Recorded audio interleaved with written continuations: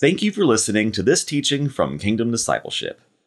In Romans chapter 9, the Apostle Paul declared, quote, "I have great sorrow and unceasing anguish in my heart, for I could wish that I myself were cursed and cut off from Christ for the sake of my brothers, those of my own race, the people of Israel." Do you have an urgency in your heart for the salvation of those who do not know Jesus Christ as Lord and Savior? Do you have sorrow or anguish for lost souls? Let's open our Bible now to Romans chapter 9 that we might see and understand the incredible and loving heart in the Apostle Paul.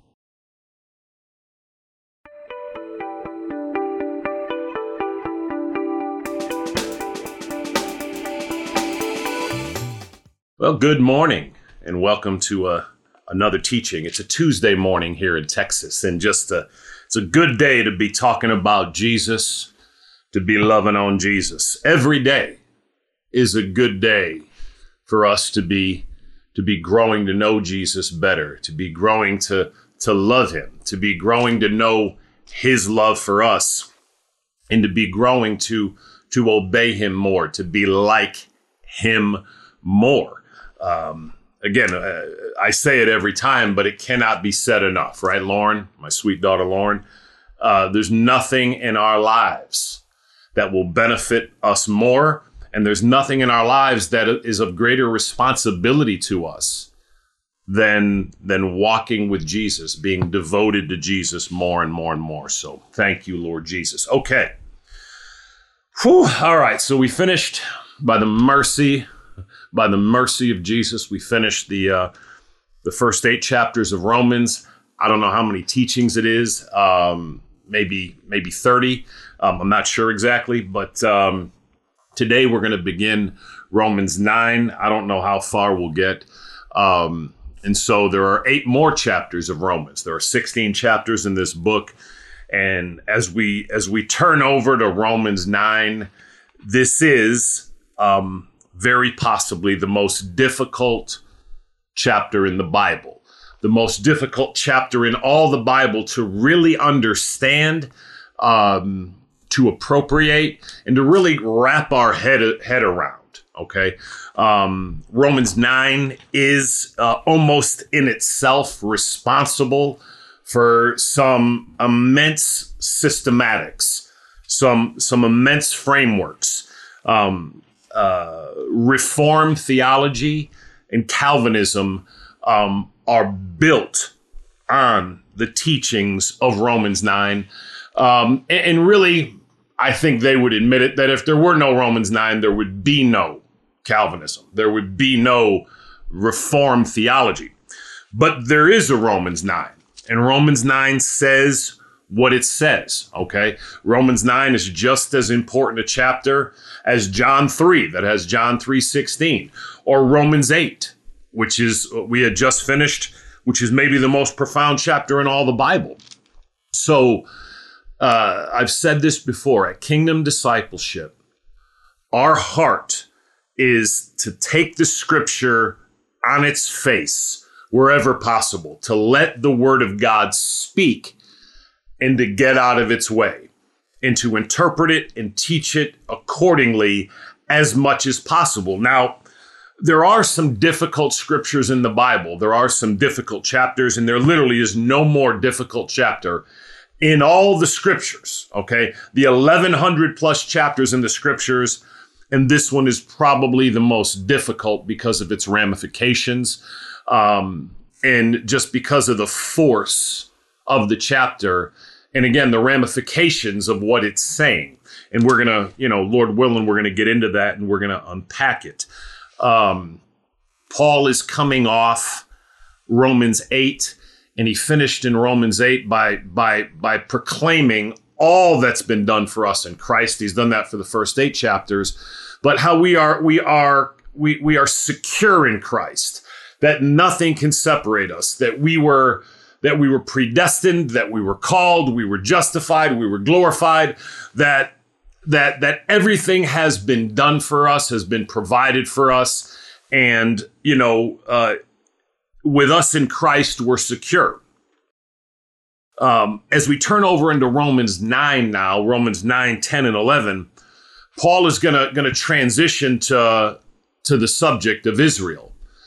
If everything has been done for us in Christ, if the word of God has been fulfilled in Christ, if all the promises of God are ours in Jesus Christ, if nothing can separate us from the love of God in Jesus Christ our Lord, as Paul has eloquently ended the last chapter in saying, and if all the promises that we have in Jesus Christ are to give us absolute security, well, then the natural question really could arise, well, what happened to Israel?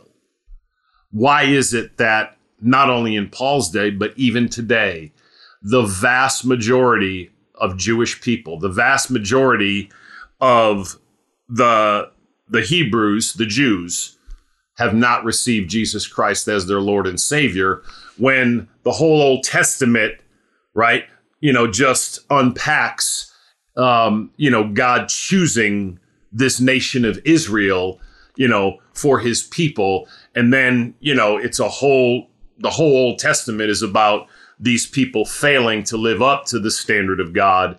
And it points to the need of a Savior, Jesus Christ our Lord, who himself, according to his humanity, was Jewish, right? And so in 9, 10, and 11, Paul's now going to deal with Israel and the ramifications of Israel. Okay, so if Jesus Christ is everything, then how is it that the vast majority of Jewish people, again, not only in Paul's day, but today, have rejected Jesus?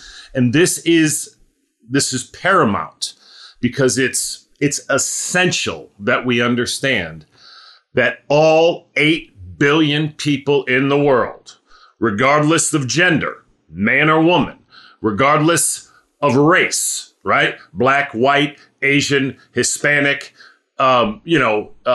whatever race you are, regardless of ethnicity, okay? Every single human being needs Jesus Christ for the forgiveness of their sins, the salvation of their soul, deliverance from the wrath of God our Father, and deliverance from eternal hell, and to ultimately go to heaven when we die. Okay, it doesn't matter whether you're Jewish, whether you're Polish, whether you're Asian, whether you're African, whether you're Mexican. Every single one of us, man and woman, needs Jesus Christ to avoid an eternity in hell, separated from our Heavenly Father.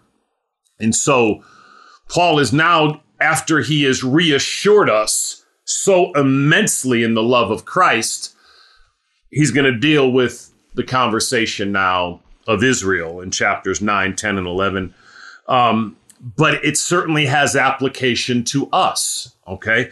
And so again, we're gonna do our best to let the scripture speak. We have to allow the scripture to speak, right, Pop? We have to allow it to speak when we enjoy what it says, and even when we don't, okay? Our job is to simply teach the word of God. First of all, to read, to study, to meditate on the word of God, to obey the word of God, and then where the Lord has given us the privilege to teach the word of God in an unbiased way. This is extremely hard to do. None of us can do it well, okay? Never been someone that's done it well. The privilege of teaching the word of God is a mercy to us. And after the first 8 chapters of Romans, I feel like I could teach it over again and over again and over again and over again and not really begin to exhaust all that could be taught there. Okay, I believe there's immensely more than whatever the 30 teachings are in the first 8 chapters of Romans. But we want to do our best to let the word of God speak and to get out of its way. Our job is to make our beliefs fit the word of God. Our job is to make our life fit the word of God. We're called to adjust whatever we believe and make it match what the word of God says.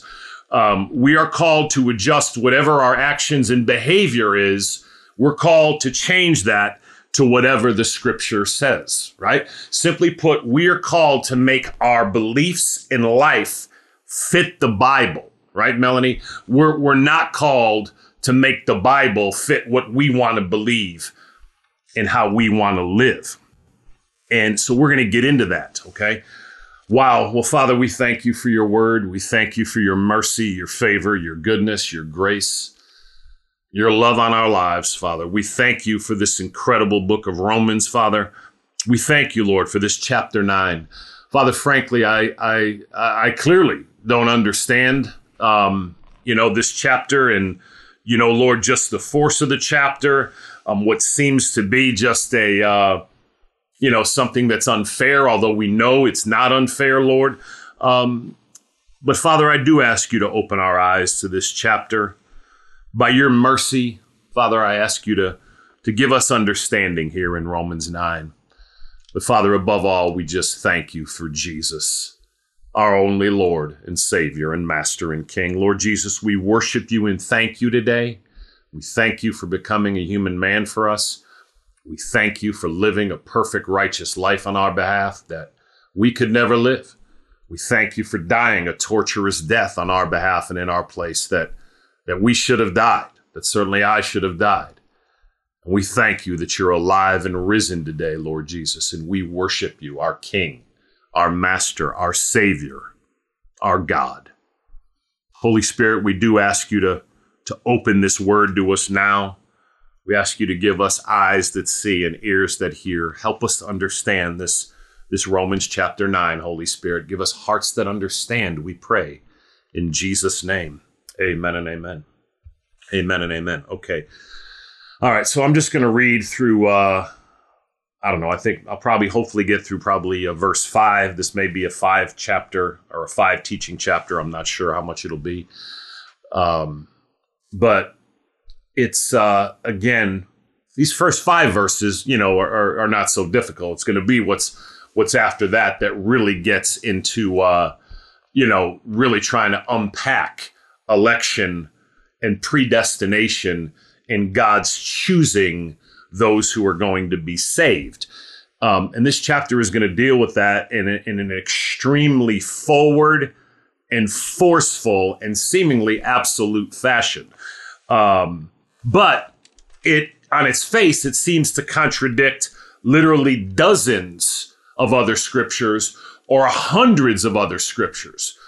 And so the alternative to just laboring to take the Bible on its face is when different scholars or theologians will have what's called a systematic or a framework through which they interpret all the scriptures. Now, the problem with that is that that's not how the Bible was intended. And not everyone would agree with this, but the Bible was intended. The 66 books of the Bible were given to us, right, Rap?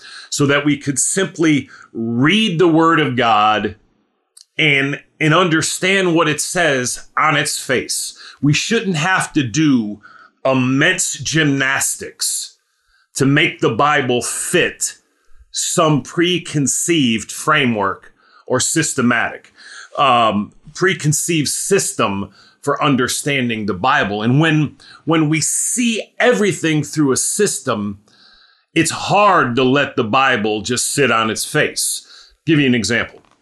Romans 2:11 says, "For God does not show favoritism." 6 words, right? They're not complicated. Based on any understanding of how we understand language, okay? The meaning is plain. It's unambiguous. We shouldn't have to jump through dozens of hoops related to original language, related to context, related to culture, related to audience, related to authorship. All of these things are certainly helpful in understanding the Word of God. But at the bottom of it all, the Word of God ultimately means what it says.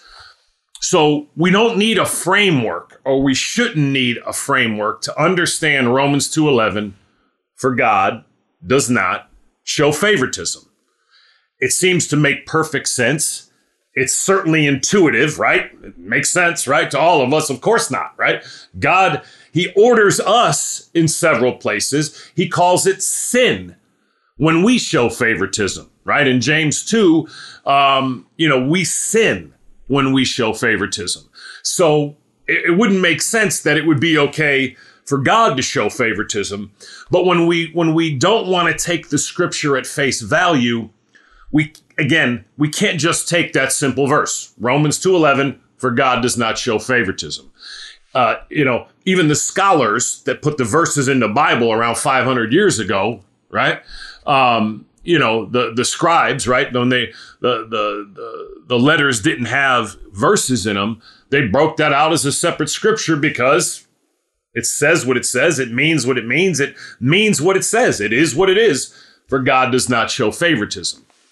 But again, when you have a systematic, you can't simply take scripture on its face value. Okay, there are systematics. Okay, there is a belief here in Romans 9 that, again, Romans 9 is not for us. There's a belief that Romans 9, again, is simply referencing Israel and its condition. And Paul is dealing with the state of Israel here, and it doesn't have application to us. And again, at Kingdom Discipleship, that's not how we look to read the Bible. Okay, we look that any normal person who's able to pick up the Bible and read the Bible, and for the most part, just intuitively is trying to understand what it says. That's how we're trying to interpret it. And I'm laboring to make this point because, again, we're going to be dealing with very difficult things in this chapter, Nathan, okay? So again, with all that groundwork laid there, and I'm sorry, it was probably 15 minutes for Romans 9, but here we go, verse 1. Paul says, I speak the truth in Christ. I am not lying. My conscience confirms it in the Holy Spirit. I have great sorrow and unceasing anguish in my heart. For I could wish that I myself were cursed and cut off from Christ for the sake of my brothers, those of my own race, the people of Israel. Theirs is the adoption as sons. Theirs the divine glory, the covenants, the receiving of the law, the temple worship, and the promises.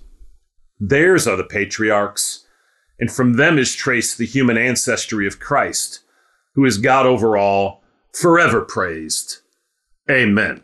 All right, that verse 5 is one of the strongest verses in the Bible, if not the strongest verse, that Jesus is God, Almighty God. Remember, we have a triune God, one being, right? Three separate, individual, distinct persons, okay? And God the Father, God the Son, Jesus, and God the Holy Spirit are all God. They're all powerful, omnipotent, means they can do anything. They're all omniscient. That means they each know everything. And when you know everything, you can't learn anything. Right, May? Make sense? Right, Scott? When you know everything, that means you're incapable of learning. Quite a concept, right? Okay, so they're omnipotent, all-powerful, omniscient, all-knowing, and omnipresent, which means they're everywhere, at all time, outside of time. Three words that exist only to describe our triune God. And Jesus is God, okay? Our God loved us so much that he became a human man on our behalf. Our God entered this world on our behalf. God the Son, Jesus, took on humanity and lived a perfect life on our behalf and in our place, died a torturous death on our behalf and in our place, and was raised from the dead.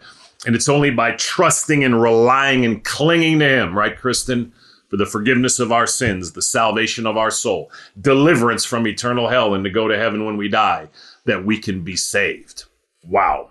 Look how Paul starts this chapter. And this is very interesting when it comes, and we're going to get into the ramifications of this on again, the reformers, or what we call Reformed theology or Calvinism. I've been studying this chapter for, 25 years. I've been studying this doctrine of predestination and election for around 25 years. I have listened to the scholars and read really the foremost scholars, on the subject. And as candid as I can be, I'm not certain.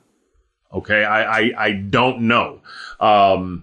In my heart, I hope Reformed theology is not true, because I want to believe that every single human being has an opportunity to be saved. I want to believe that God has made provision in Christ, that our Father has made provision in Christ for the whole world. So there's really only two, quote, systematics. There are a half dozen of them, but the vast majority of all Christians in the world, believe that predestination and, yes, election is a reality. That's one thing we have to deal with. Someone says, I don't believe in predestination. You cannot not believe in it, because the scripture clearly says that we were predestined, that we were chosen, that those who would be saved were elect before the world was created. Okay, so predestination and election are biblical facts. Now, why God predestined those to be saved, why he elected the particular ones for salvation to know him in Jesus Christ, that's what the entire, debate is around, is what was the reasoning for our election. And again, the two most prominent arguments are what's called provisionism, which again, the 99% of all Christians could understand, could relate to provisionism, and could see that it's reasonable. Reformed theology or Calvinism is a smaller, it's about 1.5% of the Christian, population. Particularly because of this chapter, but also, various verses in John and throughout the Old Testament, and in certainly other parts of the Bible, they come to a different interpretation. And again, I want to say that Reformed theology may be correct. Calvinism may be correct. Again, I've studied it for 25 years. I've studied it with some depth. I've actually studied it a lot, right? And again, I don't want to overstate it, and we're going to get into these things. But Paul says, I speak the truth in Christ. I am not lying. My conscience confirms it in the Holy Spirit. Now, he's about to say some things here, particularly in the next two verses, that are so weighty, so overwhelming, so powerful, Nathan, that he has to say this. And he gives, why he has to say any of this is the question. But instead of just saying, I speak the truth, he gives three forceful, kind of backups. I speak the truth in Christ. I am not lying. My conscience confirms it in the Holy Spirit. That's a heavy statement. If you don't believe in Jesus Christ, if you don't believe what the Bible is teaching in Romans 8, then you believe that this man, Paul, is utterly and completely delusional. Yet when you read it, obviously not one thing comes off in this letter, and this letter to the book of Romans is so profound, it really has on it every aspect of the Word of God. It has an immense intellect, and it has no aspects of delusion. But when Paul says, I speak the truth in Christ, I am not lying, my conscience confirms it in the Holy Spirit, he's saying what I'm about to say to you is absolutely true, as sure as I'm in Christ. Christ is in me, and Jesus Christ is real and is the Savior of the world. I am speaking the truth in Christ in what I'm about to say. I am not lying. And then he adds, my conscience confirms it. Okay. He knows he's speaking the truth because he's got a sensitive conscience, and his conscience is confirmed in the Holy Spirit. He knows that the Spirit of God is confirming that what he's saying is true. And what is he saying? Verse 2, I have great sorrow and unceasing anguish in my heart. Now, why does he have this? This is quite a verse. And I believe this is a problem, okay, for the Reformed view, okay? And again, in fairness, I'm going to bring up several problems to the Reform view. I'm going to bring up some problems to the provisionist view. And as I've said, 99% of all the Bible is clear. It's unambiguous, okay? Now, predestination and election are not essential doctrines by any means, okay? They're secondary doctrines. What does secondary mean? It means they're not essential for you to have your sins forgiven, for you to receive salvation, and to go to heaven when you die, okay? But they are important doctrines for us to understand, for us to grow and mature as disciples of Jesus Christ and in our relationship with Jesus. But Paul here says that he's speaking the truth. He's not lying. My conscience confirms it in the Holy Spirit. I have great sorrow and unceasing anguish in my heart. Now just step back and think of those words, Corinne. I have great sorrow and unceasing anguish in my heart. What is he never stops having anguish. For what? Verse 3, for I could wish that I myself were cursed and cut off from Christ for the sake of my brothers, those of my own race. The people of Israel, verse 4, theirs is the adoption as sons. Theirs the divine glory, the covenants, the receiving of the law, the temple worship, and the promises. Verse 5, theirs are the patriarchs, and from them is traced the human ancestry of Christ, who is God over all, forever praised. Amen. Why does Paul have this great sorrow and unceasing anguish in his heart? It's because almost all Israel has rejected Christ. But here's what's important for you to understand. The Jews of Paul's day, the religious leaders, the pastors, the elders of Paul's day, so to speak, the Pharisees, the Sadducees, the religious experts of Paul's day persecuted him immensely. They tried to kill him. They tried to do all they could to stop him from teaching about Jesus. And yet he still says, I have this great sorrow and unceasing anguish in my heart.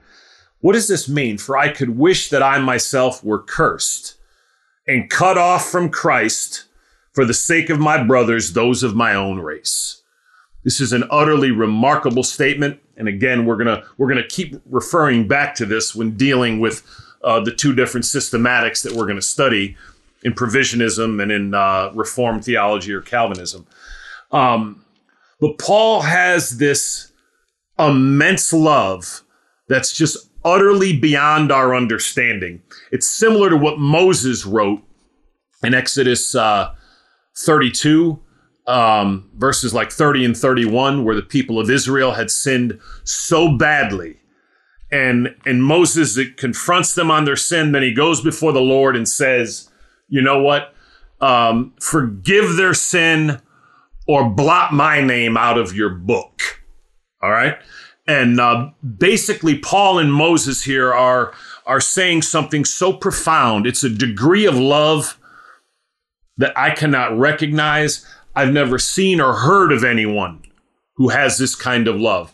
The depth of love in Paul and in Moses for their people is infinitely beyond anyone I've ever heard of beside these two men. We're not talking about Jesus. Jesus is God. Okay. I'm talking about any Christian I've ever heard of, any Christian I've ever known, certainly any pastor, any scholar, any theologian, myself. For I could wish that I myself were cursed and cut off from Christ. Paul, if he could, now he can't. Paul knows it doesn't work this way, but if he could, he would condemn himself to hell if it meant the salvation, not of his children, not of his mother, not of his father, but of his own people, the people of Israel. And Moses was saying the same thing in Exodus 32, that he would take the punishment for the sins of Israel. Now, the Lord's going to go on and tell Moses, if you keep reading, and you'll see the scripture at the bottom of the screen, that each person's going to be responsible for their own sin, and he'll handle that. And ultimately, Moses couldn't stand in the way. Paul couldn't stand in the place. Only Jesus, only our God could stand in our place and take that punishment, which is profound. But Paul has this immense love that we certainly do not see. I don't see in my own heart, nor can anyone say that they have seen it at this level, right? It's for his own people, the people of Israel, the people that persecuted him. And he says theirs is the adoption as sons. And he goes through all that was promised them in the Old Testament. There's the divine glory, the covenants, the covenant with Abraham and with Moses, the receiving of the law, right? The temple worship, all the promises that were made to them. Theirs are the patriarchs, Abraham, Isaac, and Jacob. And from them is traced the human ancestry of Christ. Jesus was Jewish, who is God over all, forever praised. Amen. I mean, wow. Okay, well, we're going to wrap up there. And again, this chapter is going to be big. It's going to be overwhelming. Father, we thank you for your word. We thank you for your mercy, your favor, your goodness, and your grace in our lives. Holy Spirit, we ask you to help us today to speak the truth in Christ. Forgive us where we have exaggerated or embellished or lied. Help us to not lie. And I pray that you would help us, Lord Jesus, that our conscience would confirm, like in Paul, the truth of what we speak in the Holy Spirit. I do ask you to give us more sorrow and anguish for those who don't know you, Lord, for those who are not saved, for those who have not received Jesus as their Lord and Savior. Lord Jesus, we thank you for your mercy, your favor, your goodness, and your grace. And we do pray that the people of Israel, the Jewish people, would come to receive you as their only Lord and Savior. Holy Spirit, we commit this into your hands now. We ask you to seal this message to our hearts. In Jesus' name, amen and amen.